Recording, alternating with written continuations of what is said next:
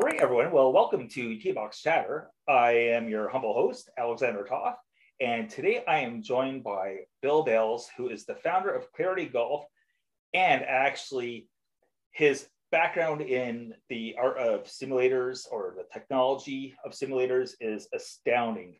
So instead of hearing it from the horse's arse, we're going to hear it from the horse's mouth instead. So, Bill, thank you so much for joining me today on T-Box Chatter. Thank you, Alex. It's great to talk to you. So, we are going to jump into Clarity Golf down, a few minutes from this conversation. But you've been in golf technology and just technology in general for X amount of years. How long has it been? A little over 30 years, 34 years maybe. Yeah.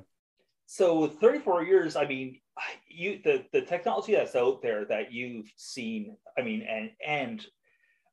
you've watched grow over the past 34 years must be staggering. Well, there's been, in my world, you've seen a lot of changes. I started out really in the very early days of microcomputers. So, it was right around the time of Nintendo, when Nintendo first came out. So it was after some of the early like Atari and Pong and that sort of stuff. But there really wasn't much going on relative to game consoles, and there wasn't sufficient PC processing to really do much with like sports games. And but golf was one of those sports games that you could actually do with very low processing, because like for instance, if you have like Madden football, you got 22 guys moving all at once, and in golf, in a golf simulation, you just had a self-frame animation, maybe 30 frames of a guy swinging, and then about 6 pixels of white sort of flying up in the air in landing. So it was not what we call heavy weight processing needed. And so I remember in 1995. I'll actually back up in a minute, but in 1995. I was told that a study done said that more than 50% of all of the computer sports games were golf. And it's just simply because you couldn't really do much. You can do, there were other things you could do like curling and, and crazy stuff, but there wasn't really much you could do of the main sports. But I started 1988. My brother is 8 years younger, and he was one of those sort of mainframe nerds in high school and college, where with the Mountain Dew cans and the pizza boxes, and sleeping and spending all night in these big mainframe rooms. And he always was fascinated with developing a golf game. There was a game called 3M game called Thinking Man's Golf, and it was just, you roll the dice and you had a little chart and you aimed it, and then you rolled the dice and it told you how far out and how far over it went. And it was just kind of a little strategic game, and he always loved that game. And so what he started doing on a mainframe is programming a version of Thinking Man's Golf on the computer. And he had done that through high school and through college, and then after college. And I went to him, I had read all about this stuff about the growth of the software industry. So I went to my brother, and there's actually a parallel story relative to the PGA Tour to this, but this is something I hate to admit here, but when I went to my brother, I said, why don't we go in the software business? And I said, I see all this growth. And he said, yeah, great, let's do it. And I said, well, what should we do? He said, well, we should do a golf game, dummy. I've been building this thing. I said, yep. All right. So just one question. What exactly is software? I was clueless. I didn't have a computer. I'd never done it. So, so that was how we got started. And then we produced a game ourselves that got really high reviews, and Golf Digest rated it as the best golf game on the market and stuff like that, but we didn't sell a lot. But and that was at those, in the very early days of, in the software world, a little company could actually self-publish, Right. and go through distributors and deal with big retailers. But that ended very quickly. So we ended up making a huge deal in 95 with a company called Grolier, which is an encyclopedia company. It was a division of Matra Hachette, like a giant company. It was bigger than Microsoft at the time. They make jets and trains they make Mirage fighter jets and buses and huge publishing division, magazines, everything. Anyway, but the son of the owner was a gamer. And so we had all this competition among big publishers, but Grolier just offered us a huge amount of money. So we did a deal with Grolier, but then the kid lost interest less than a year later. And so Grolier, wanted to move on. And so I had read an article about Microsoft. I was sitting on a plane. I read an article about Microsoft being their game division being equivalent to the third largest game company in the world. And I thought, what the heck? So I literally, I don't think you could even do it now, but I literally called the switchboard, Microsoft's main number, right? Wow. And I asked for the guy that, ran the game division, and they put me through, and I left a voicemail for him. And literally like 2 hours later, I get a call from one of his people saying, when can we come visit you? Oh my It was just one of goodness. those perfect timing things. They were working with a company that actually was the roots of what's now called TrueGolf, that makes a product called E6 for simulators. Right. But they had just decided they didn't want to do business with them anymore, and they were in need of a golf game. And they were in my office like 2 days later, and we made a big publishing deal. So we did Microsoft Golf, and then just sort of clock forward really fast. That the golf games sort of waned, and my crew didn't want to work with Microsoft anymore. So we dumped Microsoft, went into some advert gaming stuff, but in 2002, that led us into simulators with a company called About Golf. And that was my first simulator company. And fast forward today, now we're Clarity. That's an amazing story. And if you don't mind me asking, what was that first title that you and your brother developed? What was the name of that game? Oh, it was actually a funny story there. It was called Ultimate Challenge Golf. Ultimate Challenge Golf. And it was. We actually released it in the early '90s, and it didn't get a lot. It didn't get a lot of coverage. I saw one on eBay a while ago. There, for like $150 or something. Like it was some sort of golden gem from the past. It actually was. It's actually still the best PC or computer any processing best golf game I ever played. I loved it, but it was like a top view. The first version was EGA 16 colors. Now you got millions of colors, right? And it was just a top view, and you just saw a little ball moving, but it was a strategy game, and it was very, very deep. It was very realistic. Nobody ever shot lower than 62 ever. On tour, that was at that time, other than Al Geiberger, that was about the lowest round. The average rounds were, it was a pro level player. The average round was around 70 or 71, which is what the average, tour player was shooting at the time. Exactly. And it was, and people that had it just got addicted to it. But everything went in the way of graphics, and it was just all about graphics and features and stuff like that. So there are no realistic golf games anymore. I think Clarity will probably bring that back at some point in time as a smartphone game, but it was very, very different back in those days. But the funny story about Ultimate Challenge was that, so we made a deal. It was actually, I think, the largest sports publishing deal in history at the time. It was like with Grolier, it was a guarantee of like more than $2 million. And then we also got $750,000 for Greg Norman, who at that time was number one in the world and he was sort of the Tiger Woods of the time, although he Right. was, wasn't as big as Tiger got at all. But at that time, we got him a guarantee of $750,000. That was by more than double the largest sports endorsement at that point in the history of game endorsements. But that was in 1995, and in late 1996, EA made a deal with Tiger Woods for $10 million. Yeah. So just blew it out of the water. But the funny thing is, so we got $2 million out of Grolier, but then they hired an ad firm to research what they should call it. Okay. And they hadn't done any homework. They didn't know anything about it. They apparently hadn't researched our prior game anyway. They came back and they said that they decided that they wanted to name the game Ultimate Challenge Golf.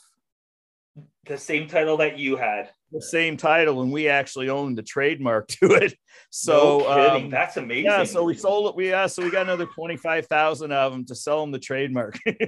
Oh my goodness, that's amazing. Those are crazy. They were crazy. Those are crazy times. I think about my youth, and of course, first system that I ever had was Pong. And then of course, we all know what happened with Atari, and then the likes of Intellivision came along. And, that was actually one of the first golf games I played, was the one for Intellivision, believe it or not. So, I mean, I feel like I'm going down the stroll, down memory lane with you right now with the gaming aspect of things. And it's amazing how all that transpired and became eventually where you got to with About Golf, who, if you've been to any of the PGA shows, for anyone listening, you've definitely seen the About Golf booths and simulators on the show floor. I mean, I think one of the top simulators, if not the top simulator out there, without a doubt.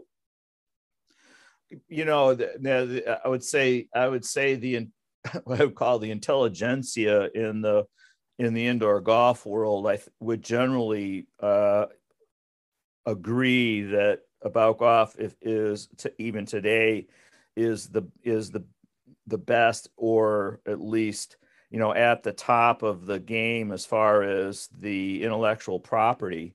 I ran About Golf. I founded in 2002, and I ran it really till 2010, and then came back for a little bit in 2012. I left for family reasons, having to do with illness of my wife, and I'm trying to figure out why that rang. Anyway, sorry. So that's all right. The company has not done nearly as well since I left, but they had a pretty good year last year. I would say they were top 5 in the US, but the market has exploded so much. And Foresight, which is the leader right now as far, in volume, just because they have a great launch monitor, and they're a great company. And I know the engineering company behind them, they have an outstanding product. And, where when I was running About Golf, we replaced hundreds of full swing systems with About Golf technology. In certain markets, Foresight has replaced hundreds of About Golf systems. And that's very disappointing to me, because but the About Golf's IP has not, their tracking IP significantly has not advanced since 2008. So we're talking 14 years. That's 10 lifetimes in the tech business. Yeah, so that's a long time. And then but oddly, Full Swing it does incredibly well with I'll get in trouble for saying this, with which is semi-mediocre IP, but it's amazing. It shows what you can do with great marketing. So my hat's off to them. If they had a good product, they'd rule the world. But so and then we're at Clarity, and we've got a few magic tricks up our sleeve that nobody's seen yet, but we'll see what happens. Yeah, and I mean, this is a perfect time to bring Clarity Golf into the conversation, which is the reason why you're here today in the first place. So Clarity Golf, you have a few things going on there. So let's start with the beginning of Clarity Golf. What's your mission statement, if you have one? What is your mission statement with Clarity Golf? I've never thought about what a published mission statement would be, but I remember I was in the .com days. There was a scam artist that raised a huge amount of money and got a bunch of URLs and started a bunch of sort of shell companies in various areas. One of them was an online golf retailer. As it turned out, the whole thing was a huge scam, and they had just stole all the money and sort of put up a front with these things till they got the money out of the country. But the people they hired to run these companies, including this online retail company, was, they all thought it was real, and they were all gung ho, and these guys were pumping money into it, and we sold them, made a big sale to them, and they invited me to they hired one of these management guys, that gets up there for 3 days and talks about mission statements and all that MBA kind of stuff. And they ran around the table and said, what should your mission statement be? And I said, to own an island. I don't really know. I was sort of asked that question in an interview recently, and I said my mission is to put all my competitors out of business. So I guess that's it. I don't really care about money, but I'm a very competitive guy, and I die 1,000 deaths anytime somebody buys from a competitor. And right now we're nobody, so we 99.109% go to somebody else. So I had to get over the dying 1,000 deaths. But right now we're so I guess we're if I'm going to give you a kind of more sensible answer, is that our goal right now is to create what I call a third paradigm of launch monitor, which translates also to simulators technology.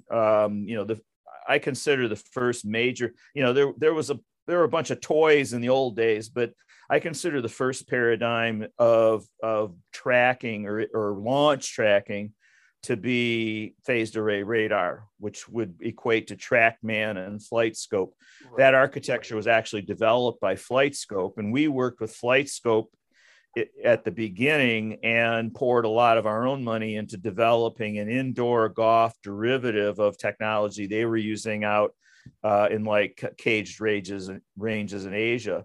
And, but that phased array radar technology that now TrackMan has made very famous and made an incredible brand that's really long range ballistic tracking. So it's not really the right technology to measure a ball for like 10 feet of flight in a simulator. And some people are getting closer and closer. We used to have them at 15.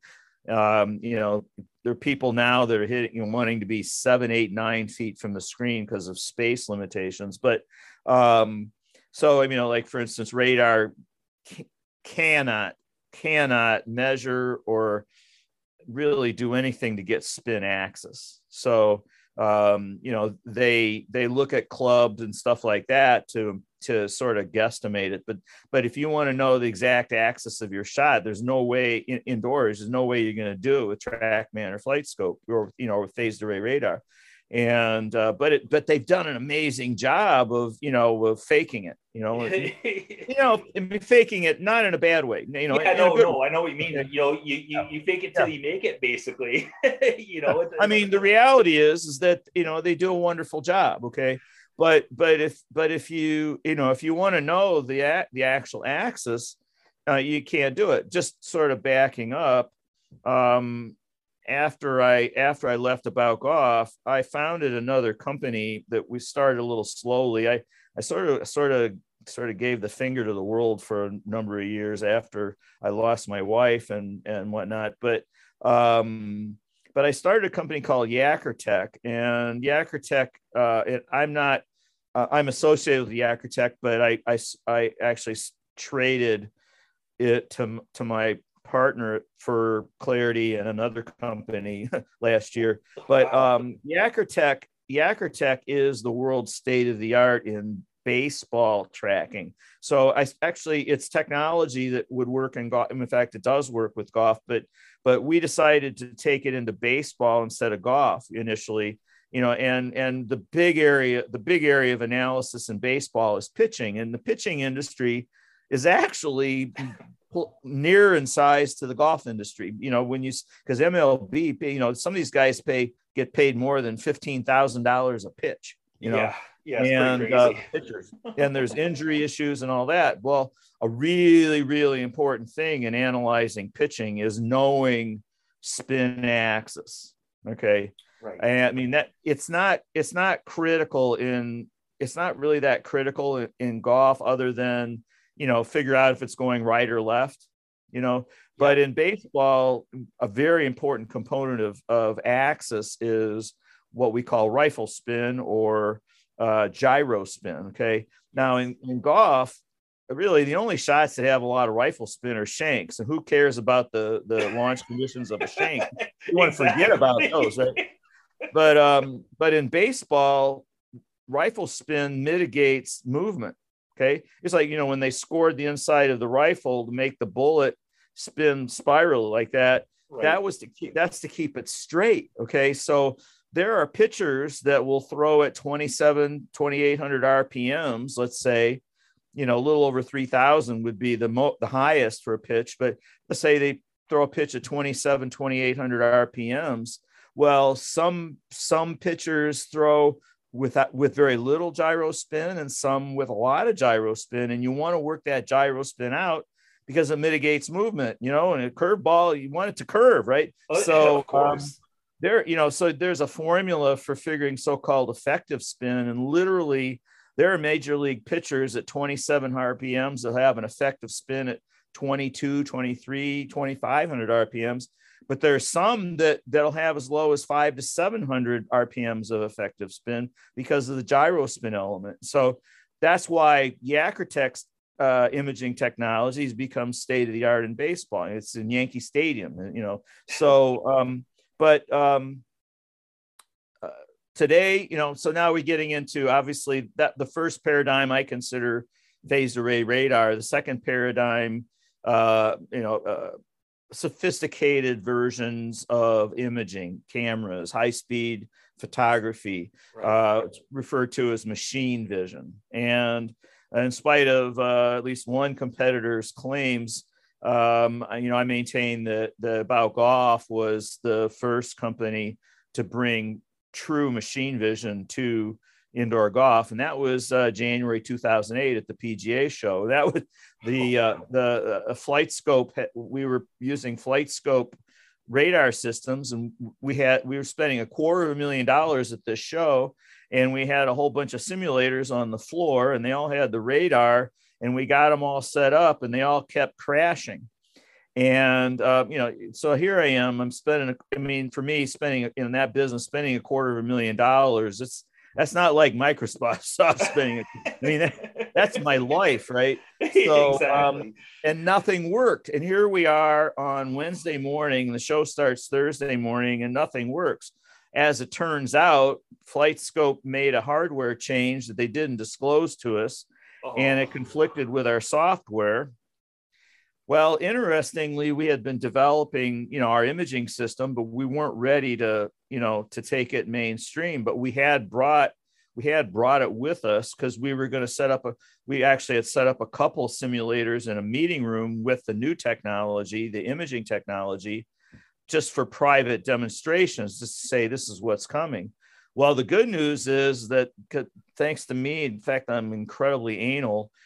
We had a whole bunch of cameras, so we had enough to change over all our systems on the floor to the vision, except we had issues, and the biggest issue was we needed marked balls. Well, we had a manufacturer just very recently make us some marked balls, but it wasn't a perfect situation because they painted on the outside of the balls. The best way to do it is you paint it and then you put a coat over top. That's like all the ball companies. If they type Titleist on it, then they put this coating over so the Titleist part paint won't wear off and stuff. Anyway, right. So what was happening was we were testing it and it worked fine, but except for the every time the spinning ball hit the screen, it left a big black mark because the paint cracked off, right? So here we have our team working literally all night, Wednesday night, getting these things set up, calibrated, and working fine. But also, we had to run over to Walmart and get a toaster oven, and we were baking these balls in a toaster oven all night so that the paint would, cure onto the balls so it wouldn't crack off on the screens. And 9:00 when the show opened, it was probably about 8:45. They gave me the thumbs up and said, "We're okay." Oh my God. What a story. That is wild. That is wild. Yeah, it turned out to be a huge hit. And it accelerated us into the stratosphere at that point. It was, we had a very disruptive leap in technology when we had launched radar in end of 2002. And then this turned out to be another big disruptive leap. And everybody other than the two radar guys, everybody moved to sort of mirror our architecture in one way or the other. And really the modern simulators and launch monitors are all now, other than TrackMan, really are applying that technology.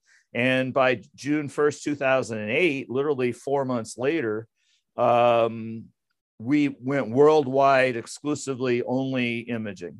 So we had to hustle, but we got it. Yeah. Because of course, and for those listening, once stuff is on the floor at that PGA show, everybody and their uncle knows about it. And if they see a good idea, well, let's maybe try to reinvent that wheel, so to speak. Yeah. We used to, every year we had some innovations, whether it was in the software design or we were the first integrated force plates. We were the first integrated, video, in a very advanced way. And we had many firsts. We had first with seamless screens and first with quiet screens. And, there's just a really long list. And every year, our competitors would come over, and then the next year, we'd see competitors with, copying what we had done. And literally one year we caught our largest competitor. We caught one of their guys, literally, this was so hilarious, literally with a briefcase that had a camera hidden in it, videoing everything. No, we caught him. I said, "Hey, you can video anything you want. Actually, ask any questions. We'll answer them for you. You don't have to." It was like Jethro Bodine, double knot spy coming in there. That's all I picture is like a movie, or like just like one of those B movies, though. Like not even like a good blockbuster. I'm talking like a B. Yeah. That is amazing. Oh my God. When we had, I should be doing this to TrackMan and FlightScope, but I would never do it. But when we were doing radar, the big counter to us, because we were so much more accurate than everybody else. So it was just a shock to the industry. And, we didn't have a customer for 2 years that came into our office that didn't buy our product, if they were going to buy. But, the big pitch by a number of our competitors for a while was that our radar system would cause cancer. Oh, literally, they would tell people that the electromagnetic radiation from the radar signal. Wow, that's.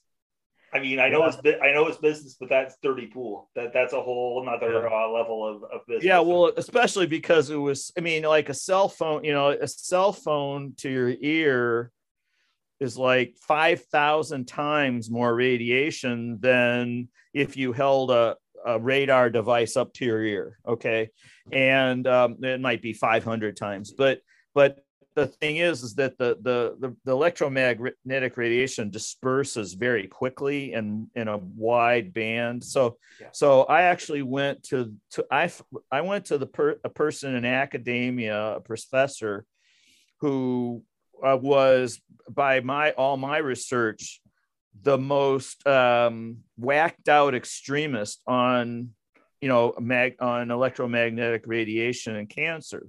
This was a person that was guaranteeing everybody in the world that they would get brain cancer from using cell phones. Okay. And so I went to that person and I had that person analyze our stuff, and she said, there's zero risk. It was like if we did the math, if you stand on the tee and hit shots, being away from the radar, it's like 3/10,000ths of the maximum allowable level for residential, or for mainstream, which was like 1/5 of what the level was for commercial businesses. So but they were saying it caused cancer. So one of the products that you have going, or that, upon leading up to this interview or the podcast recording, there's one product that you have there called the Nano that I find very appealing. I mean, I find that very appealing as someone who, lives in a very small apartment, but has never been able to swing a club to really to play. So can you fill us in on the Nano? Yeah, sure. The nano concept, it's actually some fairly broad science, and we've got a so-called omnibus provisional patent file that will break out into several patent applications. It's just basically, I mean, in the broadest sense, nano is kind of a little body of science related to enabling to maximize the capabilities of a golf simulator with various space limitations. Sometimes it's width, sometimes it's height, sometimes it's depth, sometimes it's two of the three, or all three. And the actual what I kind of call the classic nano product has not been brought to market and won't be brought to market until we complete some proprietary tracking technology, proprietary software, but we have algorithms ready to go to apply to it. But so at the lowest level, at the simplest level, nano, we basically done lots of research on basically what the swing footprint and how to get around a smaller space. And it's really case by case. We call it simulator fitting. So as just a quick example, we have a customer that has like an attic, and so we know exactly how to optimize his being able to play in that space, whether it's offsetting for right or left or whatever. It's just it's not that other people can't do it. It's just that we know exactly what all the possibilities are and how to make it as close to a normal simulator as possible, whether it's offsets, or in some cases, for instance, we've developed the science for building shorter clubs throughout the whole range of clubs, but shorter clubs that will swing and feel just like the longer version. Okay. Oh. So, and then, so as an example, like a driver is typically like 3 inches longer than a 3-wood, or it could easily be 3 inches longer than a 3-wood. Well, that 3 inches may be all you need. Okay. Right. So you might just need to make a shorter driver, but yet when you shorten the driver, now it doesn't feel like your regular driver. So, actually one of our partners in our R&D division is a professor at the University of Sherbrooke in Quebec in the Eastern counties. And he was Nike's academic advisor for Nike Golf. Oh. And one of the things he did for Nike was develop science for, actually it was the other way around, but he created the algorithms to make a 48-inch driver feel like a 45-inch driver. Okay. But the algorithms apply going the other direction. So we use his algorithms, and then we can custom build a person, a driver that's shorter, or any other club that's shorter that feels like the regular length club. And then we've got algorithms that will be within our software that will identify if it's a shorter club. Well, it's just that's just a method. And then an algorithm that will take the launch conditions that are measured and translate that into the launch conditions that would have been if they had their regular driver, so that the shot that gets portrayed is the shot that would have been with their longer driver. But now all they've done is say shorten a driver by 3 inches, and now they can play their full set, and they're in a good bit smaller room. At the other extreme, we shorten all the clubs and we raise up the hitting area. Okay. Oh, okay. Yeah. Okay. Okay. So in other words, it's like pretend you're in a flat lie and you're standing in a flat lie, but the hitting area is higher, but the clubs are designed to look and feel and lie on the ground. This involves flattening the lie angle of the club quite a bit in relative terms. But by flattening it, doing things with weighting, we literally add an extraordinary amount of weight, and then it when you swing, it feels like the regular club. We had 150 club pros that came through and tried it out at the PGA Merchandise Show, and I can tell you, 150. If there were 150 looked at it, shook their heads, and said, "I'm not even going to hit a shot. This is crazy. No way, Jose." 150, but of the 150 that got on it, they all got religion after 2 or 3 swings at the most.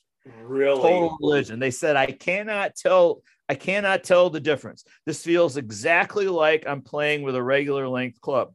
But yet we had it in a space that was 10 foot wide with an 8-foot ceiling.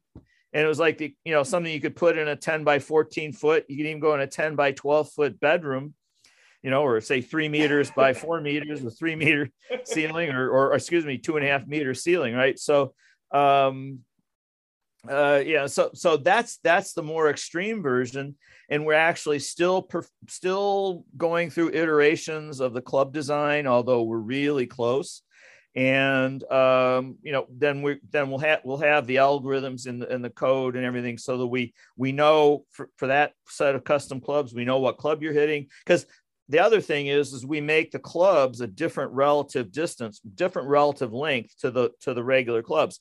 There's no reason. In other words, if you can swing in a small room with a 32-inch long club, there's no sense making a 32-inch sand wedge or a 34-inch, lob wedge, rather, 21 inches, Right. it's the same difference, because what we found is there's kind of a break point around 29 inches or so, where when you get lower than that, you can't really make it feel realistic. But at like 29 and above, whether it's a sand wedge or a driver, you can make it feel like the real thing. So we actually have to adjust the adjustment for launch conditions depending on what club you're using. Okay. So it gets kind of complex, in the code, but the end result, you get in there and you just have these shorter clubs, and you don't worry about, what they look like. You just play, and everybody, literally 100% that have been through it and done it, say they can't tell the difference. Then they love it. Some people, if anything, they like it better. I like it better because, to be honest, it's easier. It's easier to get on plane. It's easier to get the head, where you want it. All that kind of stuff. And actually, it helps me with my swing, to play with the shorter clubs. So, and then we're going to do things, we're going to seriously gamify it in the future, so that you can go in and play very seriously. Okay. But at the gamified end, it might be a maximum of a 6 club set. And it's, it'd be more like playing Mario Brothers than, it'd be Mario Brothers, holes you can go in and go to another place, and all kinds of funky games. That's really cool, actually. And I mean, what a great way to promote and grow the game of golf too for those that don't play yet. That might sort of kind of get them into one of your simulators to play. Well, you actually, Alex, you already see that happening. I mean, think about Topgolf. I mean, I always said that if I want to go someplace where there aren't any golfers around, I'll go to Topgolf because, I mean, most of the people that go there just go there casually. It's a different game. It doesn't require your, normal golf skills, for their games they play to get the points. I mean, you find yourself hitting funky shots, right? And it's derivative golf. Okay, simulators are derivative golf. Nano is just another derivative golf. We're working with a new startup that's going to compete against Topgolf, but what you do with a golf club is entirely different than anything you've ever seen before. Another derivative golf. And the National Golf Foundation, the U.S. National Golf Foundation, which also studies Canada, came out with some data late last year. Where they revealed at the symposium that today, or as of that point, they said they don't call them derivative golfers. I think that's the way the term should be, but they call it off-course golfers. Okay, now there are today in the United States 36 million golfers. They say by their however they measure. Okay, right. 24 million of those play on course, and 24 million play off course, and 12 million play on course only, and 12 million play off course only. That's Consider amazing. That's quite the statistic. That nobody, people have been talking about that, but I haven't heard anybody sort of do the math and say, what that really means is that in the last 15 years, golf participation on course in North America hasn't really grown. It may have actually contracted a little. Now it's starting to grow a little bit, but off course golf has grown between 3 and 4 fold. Yeah, like exponentially. It's really taken on. I mean, even Topgolf, they're starting to see that there's, the same kind of thing where imitation is the most sincerest form of flattery, where there's other similar type venues popping up on the on the hallowed grounds that are golf environments. Right. I couldn't think of another way to put it, but no, that's an amazing number. I'll put it for you. Golf is the most exclusionary industry in the world, other than extreme terrorism. Think about it. I would say less exclusionary in Canada than in the United States, but women have always struggled with on the golf course, poor golfers, kids. And of course, then you get into lower socioeconomic, you get into color, you get into religion, country clubs, that sort of thing. It's highly exclusionary. I mean, even, consider, you go into a good retailer, they're gonna roll out the red carpet and say hello and this and that. You go into a golf course, it's like soft spikes only, shorts no more than 4 inches above the knee, collared shirts, can't tee off on the back nine, keep your pace. It's like regimented, like prison or something. It's like an airplane, don't do this, don't do that, buckle your seatbelt, put on your mask, whatever it might be. So, I mean, the golf, the game is a wonderful thing, but golf, the industry, still has an immense amount to learn about how to take care of your customer.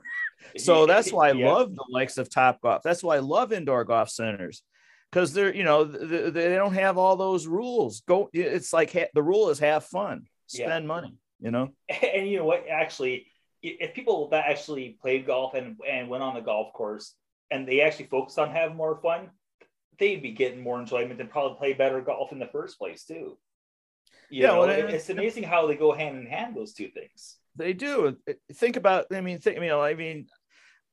about, like, again, I've played a lot of golf in Canada, and I can't say I've run into this in Canada, but at least here we have all these, they have so-called marshals, right? And and the marshals, so what do the marshals do? They come up, they'll say speed up, or they say, if you can't speed up, you're going to have to pick up your ball and go to the next hole. Why don't they say, how about park when you go, drive your cart up here, and then, right when you write you down, wait till you get to the next tee to write down your scores. Why don't they just teach them how to get around the golf course? Why do they have to just call them schmucks? You know what, you hit a very good point, because I'm a former director of golf. I've worked at the club level for a long time now. Well, not a long time, but say about 11, 12 years. And the one thing that I was told any of my marshals or starters is, you know what, you're educators out here. You're not to be the guy that goes out there that we hear about, the marshal like wrote our ass the whole time going around the course. They're honest, they ruined our day. No, you're about educating. You know what? Park the cart parallel to the, adjacent to the pin, all that kind of stuff. Like, you're educators. I see you hit a nerve, because you know what, you're absolutely correct. I feel the same way about it. I always said they ought to get rid of the marshals and just have the drink cart girls do it, because they know how to they work for tips. They know how to interact with customers. So anyway, that's always been. I remember, I don't know, I'm reminded of a time I was with a group of 8 of us, and we were on a golf trip, and we got on this golf course, and it was, I mean, I'm not lying. We're talking about 7-hour round. I remember there was a big break in the action. We got behind these really slow stuff guys on like the 3rd hole, and it was way backed up. So I said to my friends, the 4th tee or the 7th tee was open. It was right across, right? So I said, let's go over to the 7th tee. We played the 7th hole 4 times because we couldn't get on 8 because it was a par 3 backed up. We played the 7th hole 4 times before anybody came up from 6, and then by the time we got to the 11th hole, our friends were in front of us, or our other guys. So I said, well, let's just play 8, right? And we're waiting on every single shot playing 8, right? And then the pro came out and said, you guys got to break up. I said, why? We're waiting on every single shot. We're not holding anybody up. No, you have to play. You can't play 8. So anyway, I mean, I get the can't play 8 thing, but yet on the other hand, should it be you can't play 8, or should it be if you keep up, what's the problem? Well, that's the thing. I think ultimately, it's about how a particular golf course manages their golf course. That's what I think. That's where it really comes into play. I mean, we're sort of kind of going into a little bit of golf office talk, which is totally okay, because everything's free game here at T-Box Chatter. But you're right. And I've heard of cases where 8-somes, they can get more golf done than a slow 4-some, or dare I say a 2-some. Absolutely. Well, I mean, it just depends, and it's not a sex thing. I mean, it's not a good golfer, bad golfer thing. Mm-hmm. I mean, some of the fastest golfers I know have never broken 100, and some of the fastest golfers I know are women. There's there's this misconception. The women are slow, the kids are slow, the hackers are slow. Yeah. That's not the way it works. But if you want to segue back to indoor golf, I think there are a lot of indoor golfers that are playing indoors because they can't stand the slow play outdoors. You know what, and that's another very valid point. And let's face it, a lot of people, they don't do heat well too in the dog days of summer.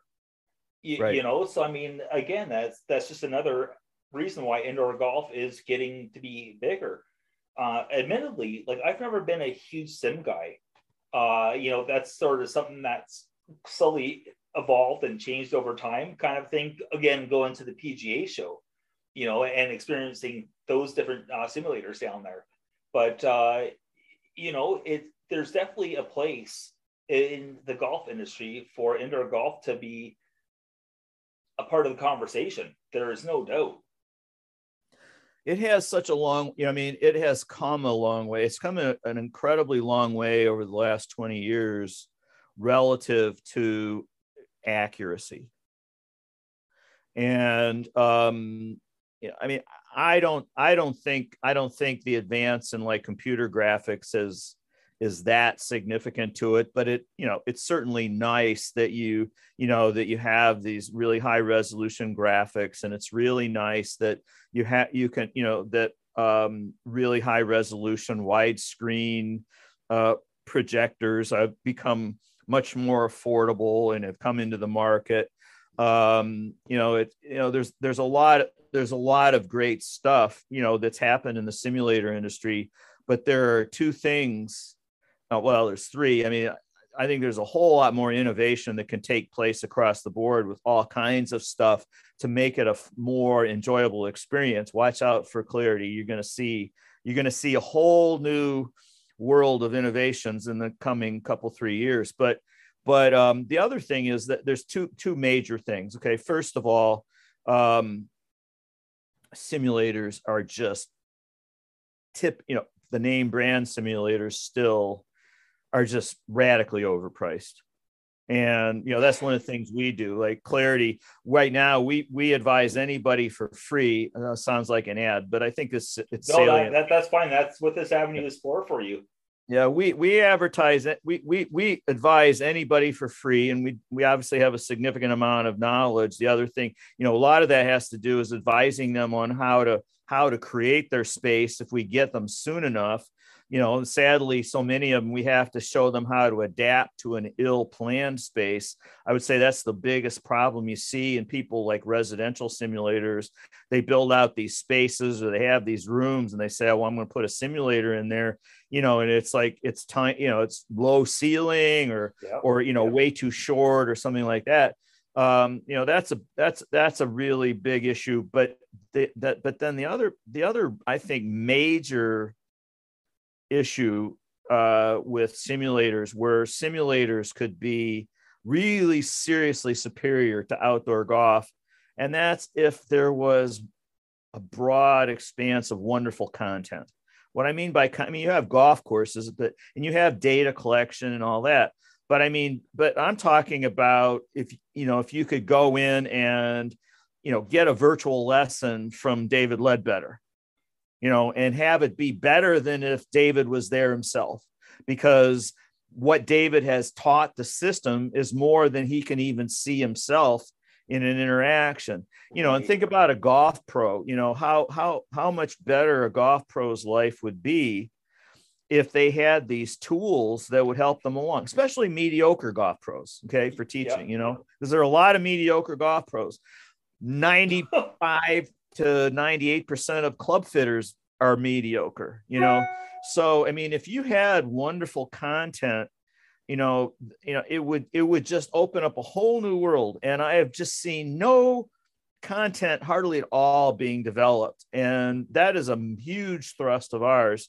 And I can't wait to get out stuff we've got, but fortunately it takes time to build Rome, so to speak. But I think that'll really transition. I used to tell my team, back in at the old, About Golf was doing incredibly well when I left in 2010. My successors didn't do very well. I went back for 6 months, kind of fixed it, and then turned it over to the wrong guys again. But that's just a funny business story. But when I went back in 2012, I brought everybody together, and I actually went in all by myself with some graphics tools, and I got a picture of an old-fashioned Coke machine that said Coca-Cola in that old Coca-Cola font. And I got the Coca-Cola font and I changed it to About Golf, and I put About Golf on the Coke machine. Had these, little door you open and the slots for the different beverages. And I said, and I put a big thing up on the, on the screen in our meeting. And I said, "You see that?" He said, "Our simulator is a vending machine, and we need to fill up all those slots with pop bottles of different shapes and sizes, because that's the future of golf simulators." It's like, it's the same thing as if you have an iPad without any apps. What's an iPad without apps? We need apps. Okay. Yeah. And I gave him a list of about 30 or 40 ideas for, apps and stuff. And but I couldn't stay, because of the family thing, and I left, and my successors abandoned all of it. So that was 10 years ago. So here we are now, picking up where we left off. Oh, I love it. And I think we're getting pretty close to the end of our time here. So first of all, I just want to say thank you for joining me today on T-Box Chatter. I really hope, Bill, that we can do this again down the road. Sure. Now, for anyone that wants to learn about Clarity Golf, where can they find you? Whether it's social media, whether it's your website, where can they find you? The easiest way is just clarity.golf, or you can go to claritygolf.com, either one, or Bill Bales, B as in boy, ALES, just Bill Bales at clarity.golf. Send me an email. If you go to the website, my phone number is there as well. No, it will be on the website. It's not there yet, but my phone number will be on the website soon. But just email me. I get all the mail. I answer all the mail. I'm on email whenever I'm not sleeping. So just let me know. And for all free advice, I help a lot of DIY guys, that aren't ever going to buy anything, but they're always educated. And it's always a fun conversation.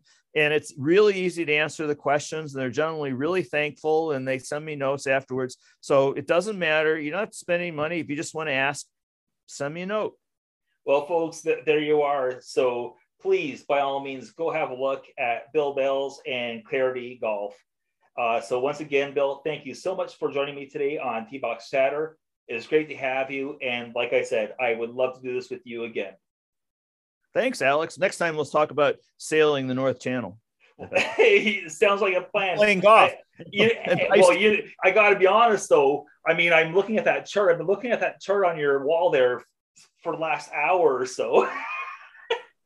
Yeah, what is that? Oh yeah, that's Lake George. That's where I used to live, right there. I love it. That's awesome. Yeah. Cool. Oh goodness. Okay, so I'll stop the recording there.